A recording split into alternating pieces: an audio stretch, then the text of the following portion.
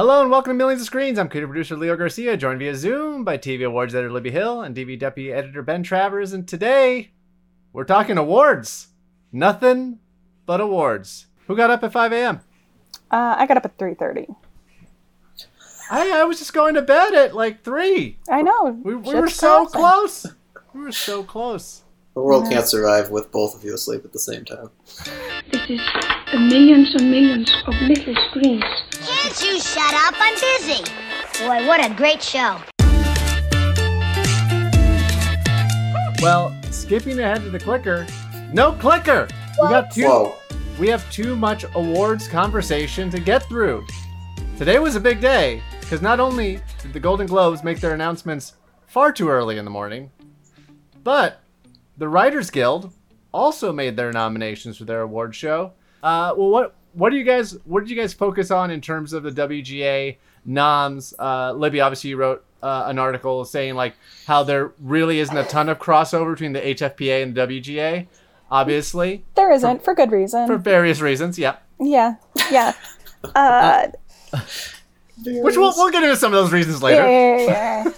No, it was curious. It was this is maybe unfortunate, and this is maybe not something everyone wants to hear, but the more these awards come out, the nominations come out, the more I am reminded how this has not been the strongest year of television, for good reason. Like there's every reason for that, but there are days when I wake up and I was like, is there no good TV? And while obviously that's not true, it feels much more true than it did maybe 18 months ago. So the Writers Guild nominations are good. As good as the set of nominations that includes The Boys can be. Whoa. Shots fired. Shots across the bow. I have a laser baby Of all the behind shots me. to take, yeah, Laser Baby is No, listening. we give them enough free advertising. I think they can take some shots. It's hard to talk about them, and it's hard to write about them because they were fine. They were certainly better. They were certainly different than the Golden Globe nominations. Some of the things that I really liked, they really threw their love behind both Ted Lasso and The Great. The Great is not everyone is a fan of The Great, but it certainly has its yes, I know it was you, but it certainly has its backers. The interesting thing about Lasso and The Great is that they got nominated in new series and also comedy series, and also each show got a nomination in episode. So they got a nomination for an episode as well. They are not actually the top rewarded shows, however, because, well, The Simpsons exists, and also and also finally Better Call Saul did really well.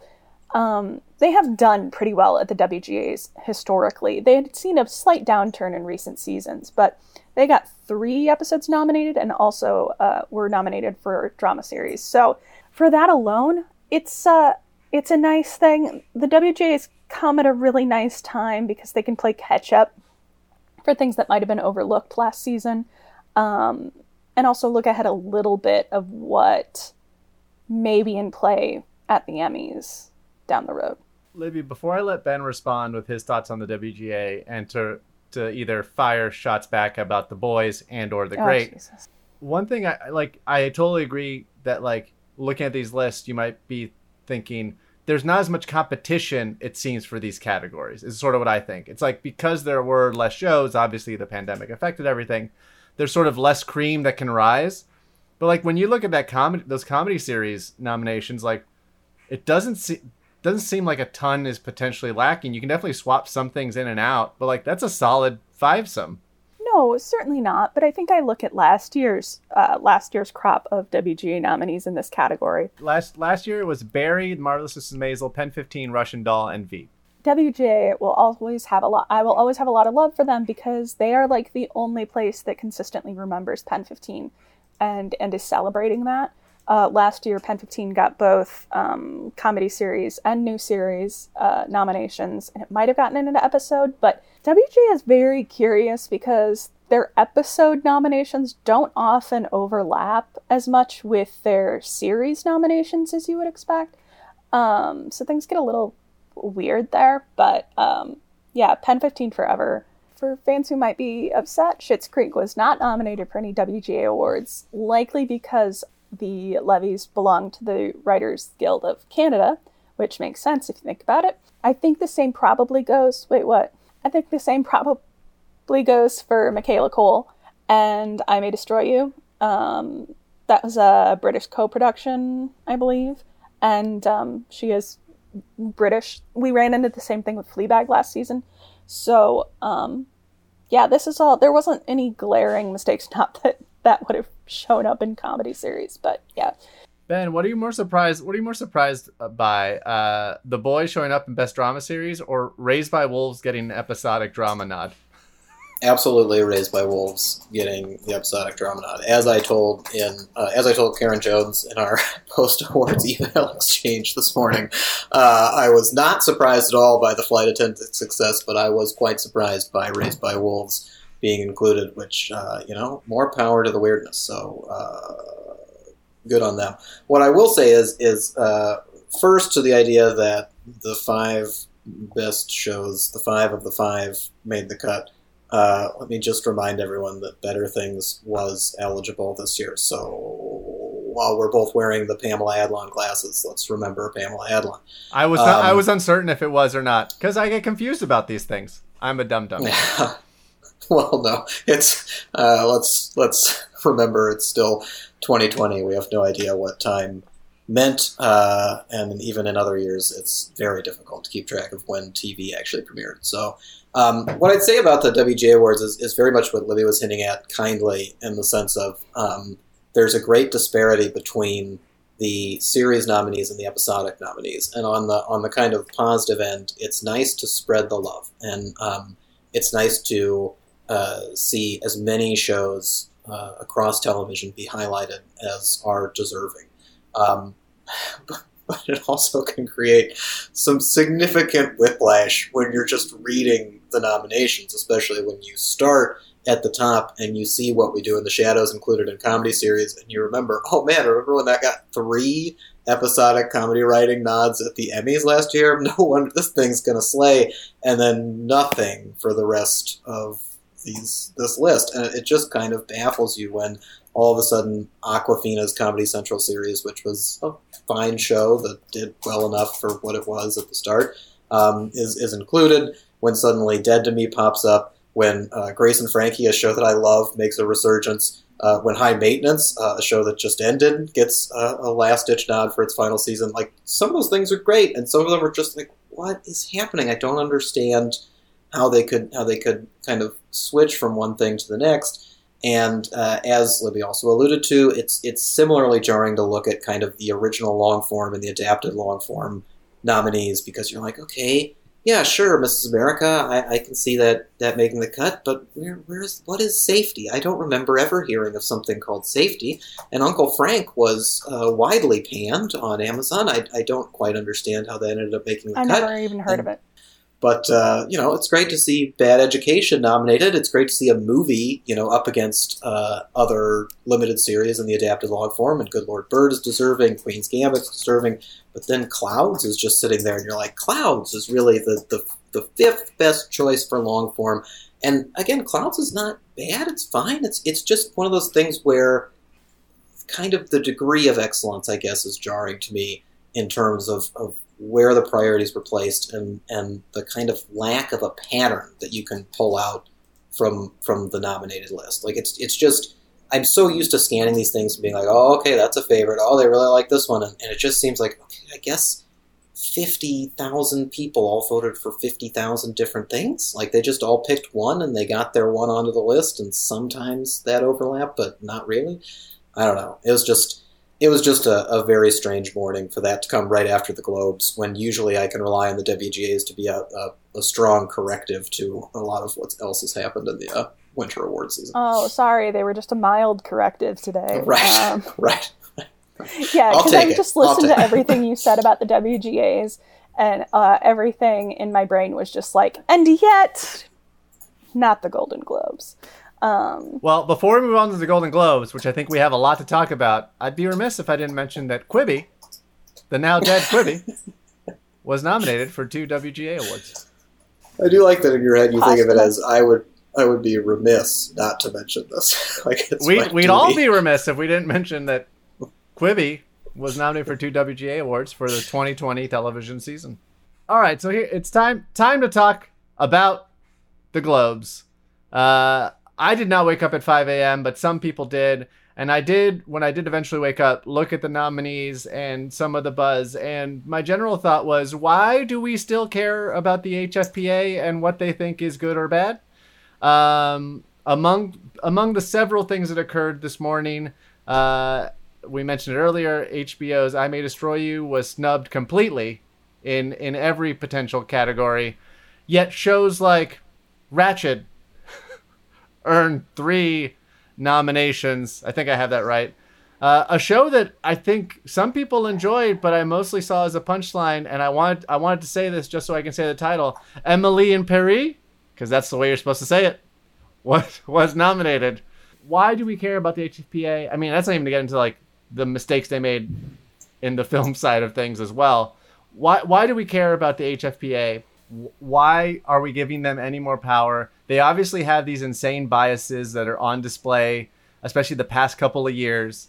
And I think they obviously have no self-awareness of how the rest of the world views film narrative. Why do we care? Who wants to answer that question? It seems like it's an awful list of nominees. It's not great. It's not a great crop of nominees. It was one of the things that made me think, oh, TV is bad now. But also, I don't have a good answer for why we care about the Golden Globes, other than we just have cared about the Golden Globes for a long time. It's the theoretical kickoff to the film awards season. And I blame film. I blame film. They really have very little relevance in the TV world. They want to be tastemakers, and they can sometimes get in ahead of the curve. They were the first ones on the Marvelous Mrs. Maisel bandwagon, and I really do think that kind of stirring endorsement carried through into the Emmys. Because Amy Sherman Palladino wasn't some like beloved figure within the awards communities. She'd been there forever, but it's not like Gilmore Girls was an awards powerhouse. But more often than not, they're just rounding up their gaggle of movie stars to populate their red carpet. And if they aren't getting enough on the film side for competitive films, then they'll come over to TV. I mean, they always come over to TV and find out who's slumming it in limited series, and will nominate them. And it just doesn't seem like anywhere near an accurate representation. But then they'll kick other people to the curb. Like, it's this wild vacillation between, we want to go with these really buzzy people who no one's ever heard of, and then Nicole Kidman and the cast of Big Little Lies. Like, but no in between. Because, like, Little Fires Everywhere got no Golden Globe nominations, and that's Globe's bait if I've ever seen it. Mrs. America got 1 for Blanchett and didn't even make it in limited series. Like, I don't know. I think what bothers me the most is there's no internal coherence. Ben sort of mentioned that with the WGA, and I think it's also true with the Golden Globes. Like, they know they're going to love The Crown. This year, it seems they finally got on board with Ozark. But beyond that, it's sort of a shit show. I think what you're talking about, too, is one of the things that was so discombobulating, and perhaps one of the reasons why the backlash has seemed stronger than usual this year. Like, there's always an inexplicable group of nominees when it comes to the Golden Globes, and usually people who've paid enough attention to them for long enough can kind of understand how they ended up where they ended up, or not be too surprised that they picked the show that everybody else has kind of written off. But this year, they didn't really balance that out with the kind of advocacy for unknowns that we're used to seeing on their behalf. Like, you can go back much further than what I'm going to say, but like in my mind, I usually remember that they really loved Brooklyn Nine-Nine right out of the gate, and they were strong supporters of Brooklyn Nine-Nine. They were big supporters of Rachel Bloom for Crazy Ex-Girlfriend, and that really helped the show kind of, persevere over the years. And they've had a number of those kind of things. Like even last year, they gave the gold to Rami, which was a nice little boom for the Hulu series, and he got nominated again this year. But so many of the shows that are dominating the list in this year's Golden Globe nominations are older shows. It's almost like they've given up. The Crown, yes, leads with 6. They love The Crown. They always will. No surprise there. No need for any kind of attention other than just kind of acknowledging you are doing a good job. Good for you. Schitt's Creek got the second most nominations with 5, and that's a show that the HFPA has ignored completely until now. Like, they never were on board with Schitt's Creek, and then they got popular, and it was like, okay, I think we'll finally let you into the club. But that's almost like them giving up. It's not them supporting something that needs it. Ozark is the same way. That got 4 nominations. The Undoing is kind of the limited series embodiment of the same kind of attitude, where like if somehow the Golden Globes had come out at the start of the series and given it a big boost, then that could have fed into the collective fervor that surrounded people who stuck with it week to week and were like, what's going to happen? I don't know what it's going to. But as soon as it ended, everybody was like, okay, this show biffed it. The landing was rough. It wasn't worth the time. It just didn't go anywhere. And they're still rewarding it with 4 nominations. So you could make an argument that something like The Great with 3 nominations and Ratched with 3 nominations are those picks this year for the Golden Globes. But The Great tried and failed at Emmys, and that just kind of leaves it with a weird aftertaste, whereas Ratched was something that, as I put in the snubs piece, was released about 2 months before one of the most heated elections in our country's history, and it became the one thing that we could all agree on, is that Ratched was bad.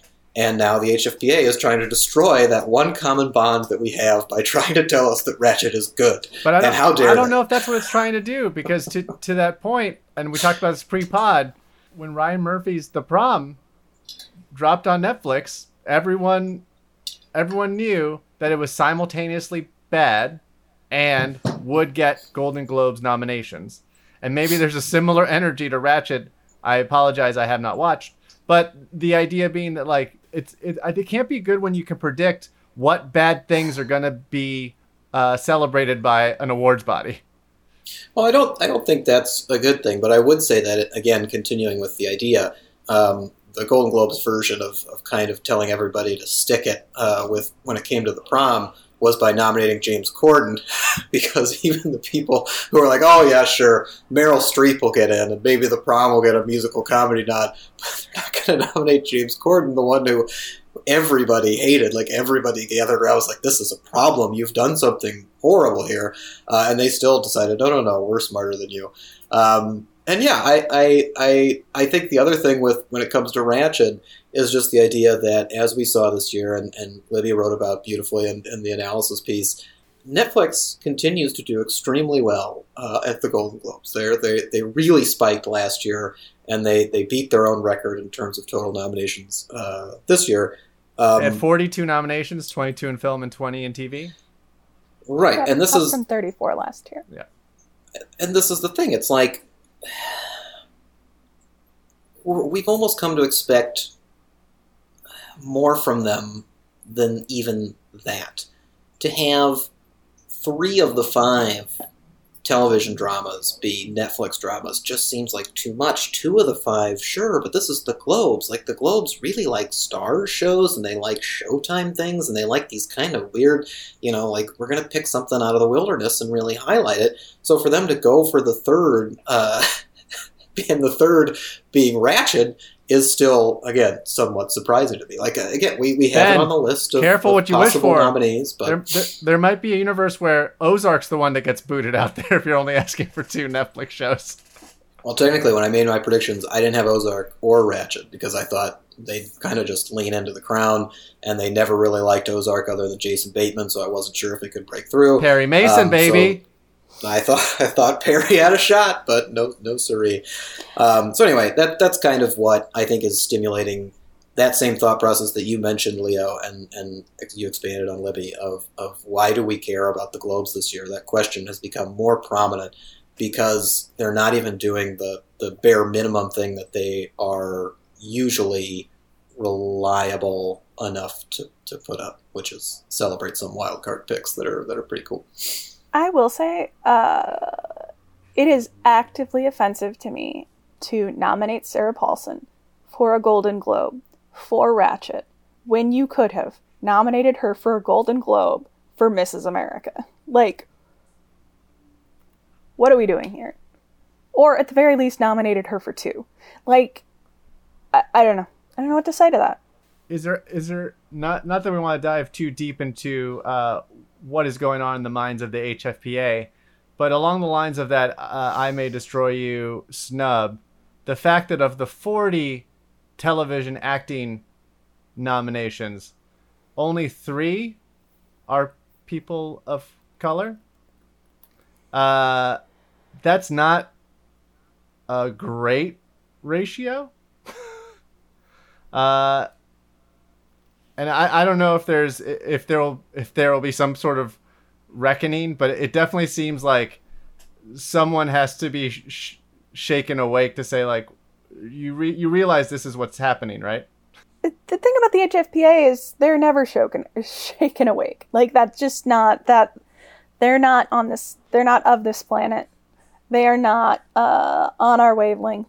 They are just doing their own thing, and their own thing is very white, very extremely white. But yeah, they had plenty of opportunities to. I know that they've never embraced Insecure for some reason, which is a great comedy from Issa Rae. There was Lovecraft Country, which was nominated for series, if that's, yep. But none of the actors got in, which seems ridiculous to me. Not to mention Bridgerton, allegedly Netflix's biggest show ever. Very steamy, very sexy, very Outlander-y, which was a show that the Golden Globes has previously embraced. And nothing. Absolutely nothing. They could have been the first ones out of the gate to get on the Bridgerton train, and they just let it leave the station. They have never really embraced Shonda Rhimes shows. Shonda Rhimes, of course, produced Bridgerton.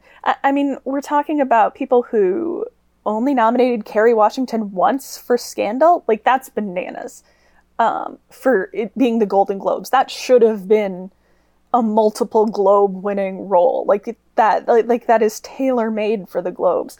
And Kerry Washington didn't get in for Little Fires Everywhere either. Like, there was plenty of opportunities. There were plenty of contenders, and yet nothing. And it's not the first time.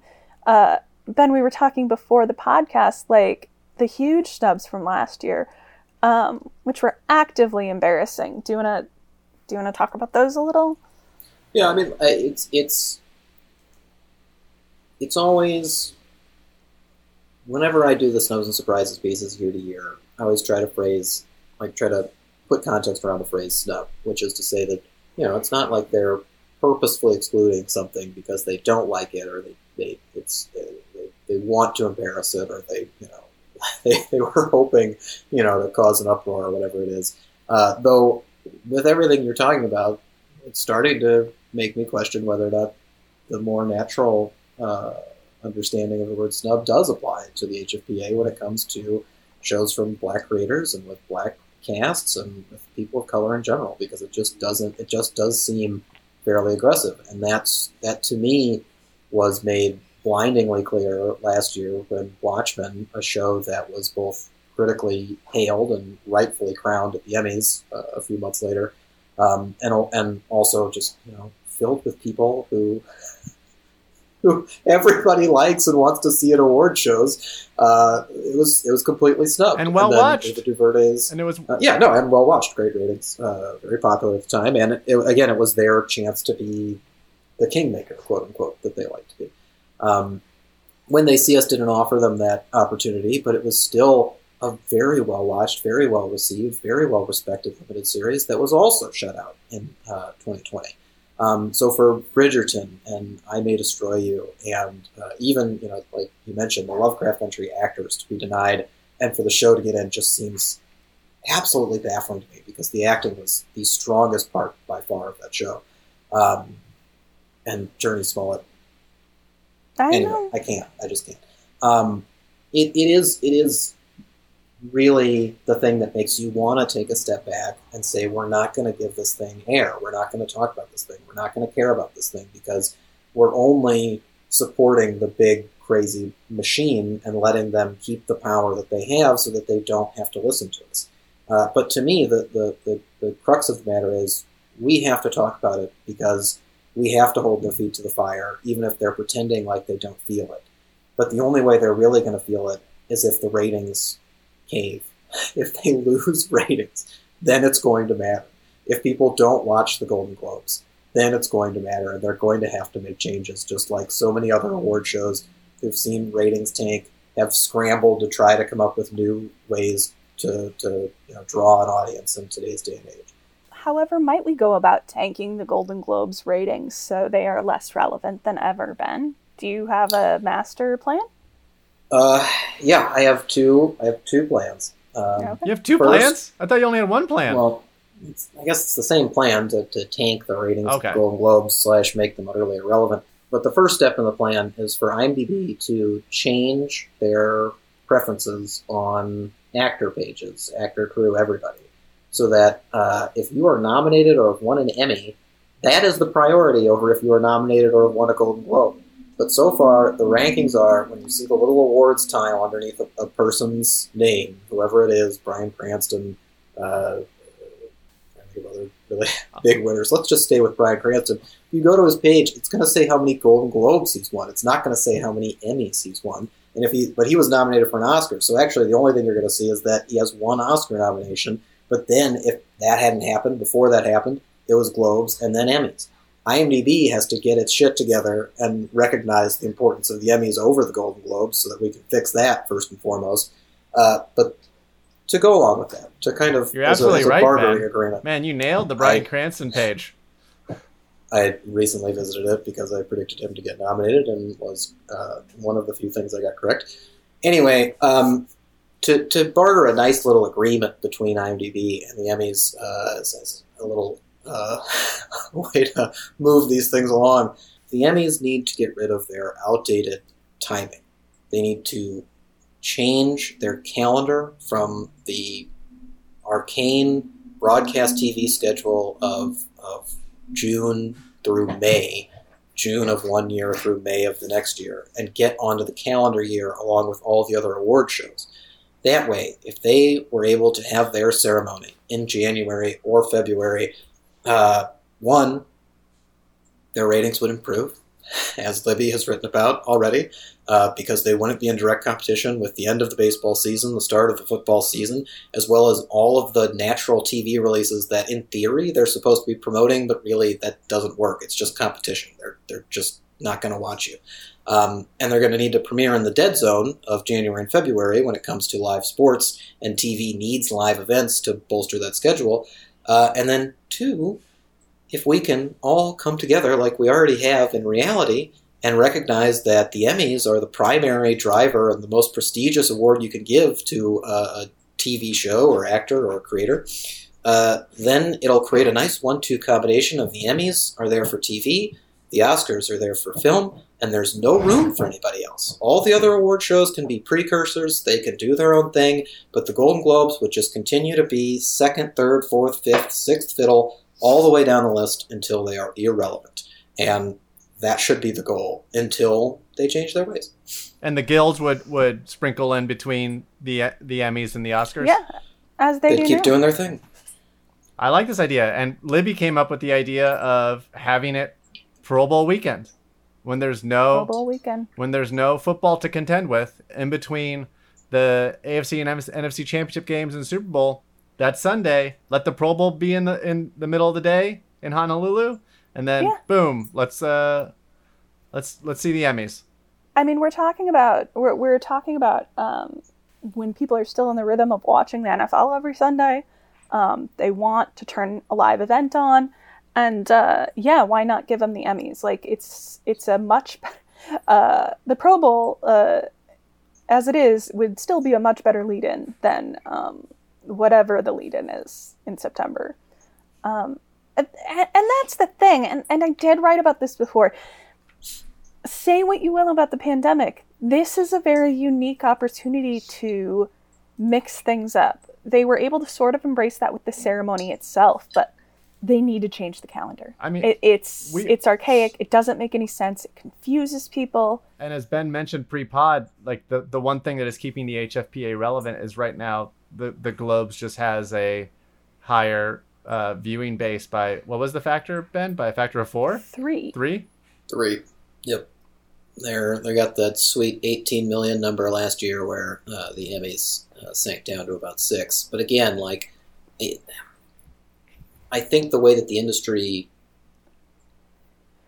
although well aware of what the Golden Globes are, responds to those kind of things is by looking at those numbers. And I think if you look past the bare number, like the bare idea that the Golden Globes got 18 million and the Emmys only got 6, and then you just say, okay, well then the Golden Globes are more popular than the Emmys, so then they matter more. That's not true. The consequence, the significance of the awards comes down to who's giving them, how they're being given out, what's motivating them. The Emmys are, everyone's peers. It's creatives. It's everybody coming together under the TV Academy and celebrating television as television. Like, they understand it. They're making it. The HFPA is 90-odd people who are used to giving out awards for film, don't really understand TV, and just kind of pick favorites at random. Actually, at random would be probably better than how they pick their favorites. So those numbers are a consequence of when the shows are airing. I absolutely believe that if the Emmys position themselves next to the Oscars, then they would absorb a lot of that prestige. It would be a very easy thing for audiences to process in terms of the Oscars are to film what the Emmys are to TV, as opposed to now it's like, well, the Golden Globes do film and they're fun and that's nice, but I guess they're TV because they come out at the end of the year and they're right before the Oscars, and that's the connection that I should understand. And the Emmys air sometime, I don't know when, I can never remember. They just show up. The summer? I don't understand. The fall? Right. It's baffling. So I understand that the ratings are important, and that's how we need to start shifting things, but they should also serve as motivation for the Emmys to make the change, because this is not a new argument to them. This is not a new idea. They've heard this. They've considered this. They have to reconsider it, and they have to take it more seriously, because otherwise they're never going to crawl out of that hole. And not to beat a dead horse, but Libby's absolutely right. She was right when she wrote it last year, and she's right now that, like, if not last year, this year is the time. Like, there's still time to change it so that you can make it so the ceremony is in 2022 and encapsulates everything that was made from the last deadline to the end of 2021. Pandemic has sort of slowed down productions. You'll have less of a pool of nominees to pick from, so it won't be like it's a bloated show because you're not picking from a full year and a half of shows. It just feels like everyone is so afraid of change, and I understand that, but now's the time to make those changes.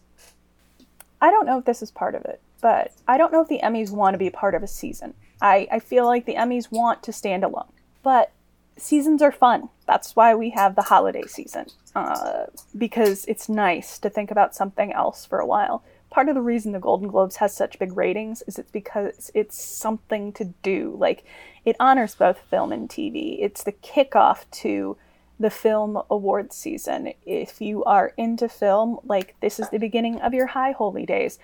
TV could grow from that kind of exposure and that kind of, like, unity. Otherwise, it's devaluing the Guild Awards. It's devaluing a lot of things that are so easily overlooked for television specifically because they're not a part of its larger season. I can try and launch the idea of a winter TV awards season as much as I can, but that's not a real thing. It just makes so much more sense to get their shit together, come in join the crew, make it an actual TV awards season, and automatically take your place as queen bee of it. Like, no one would question it. It would only raise your profile. Like, they would become the legitimate TV equivalent to an Oscar. To play devil's advocate, that they've never quite been able to do. To play devil's advocate, maybe there aren't enough billboards in LA to have the Emmys take place in February or January. That way, you can. What do you do with the billboards in the summer? What do you do with the billboards in the summer? Well, you like have PSAs, I guess. I'd love to poll an audience of people watching the Golden Globes and say, do you know how many people voted on these awards? Like, do you know who's voting on these awards? Because I bet you most of the people watching at home are just like, it's the industry, right? And not like 90 journalists across the Europe and the world.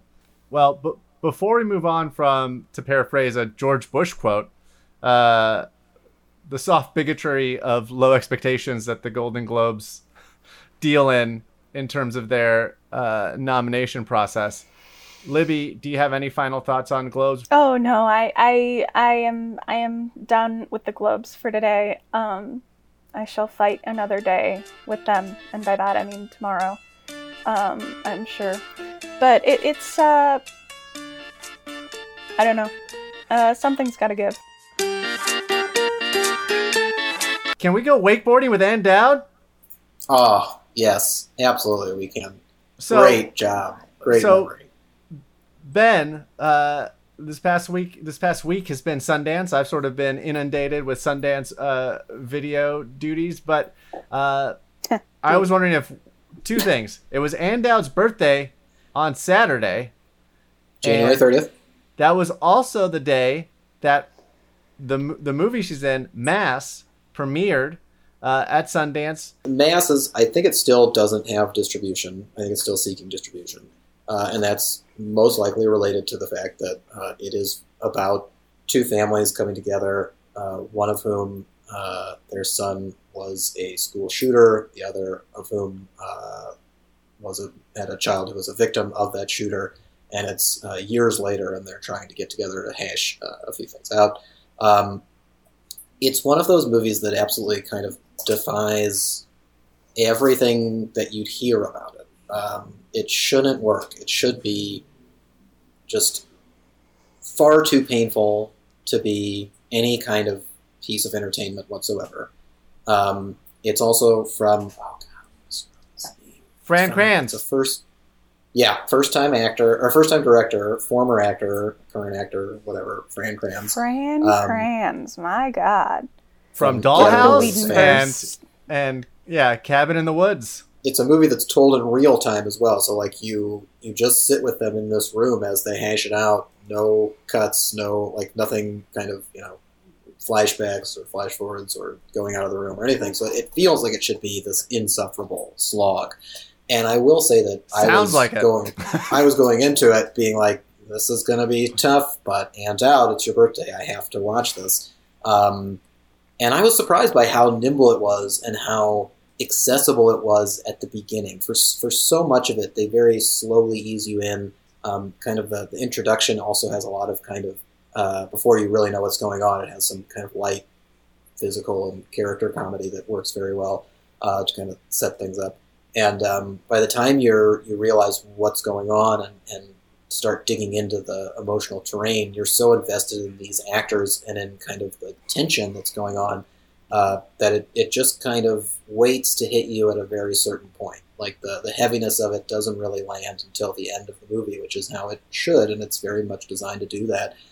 So it's an excellent film. It was a great way to spend Ann Dowd's birthday. I really hope it gets picked up so more people can watch it. And I do encourage people that if all you do is kind of read or hear what the premise is, to trust in the actors and the people who are making it, and not me, but other critics who've recommended it, because it's very, very good. And Ann Dowd is remarkable. Absolutely go wakeboarding with Ann Dowd if you get the chance. Millions of Screens is a production of the Penske Media Corporation IndieWire. Our theme music features excerpts of the classic YouTube video of Bjork talking about her TV and Willy Wonka and the Chocolate Factory. Our editor-in-chief is Dana Harris-Brightson. Our publisher is James Israel. And our executive editor is Ann Donahue. Our favorite 2021 WGA nominated scripts include Pen 15, Ted Lasso, and What We Do in the Shadows. IndieWire's Millions of Screens endorses The Boys! Laser Baby. You can find us on Twitter at Million Screens, at Midwest Spitfire, at Ben T. Travers, and at Leo J. Garcia. You can also find us on Apple Podcasts, Spotify, Google Play, so leave a review and let us know what you think. This is Ben, Libby, and Leo. Remind you as always that you shouldn't let poets lie to you.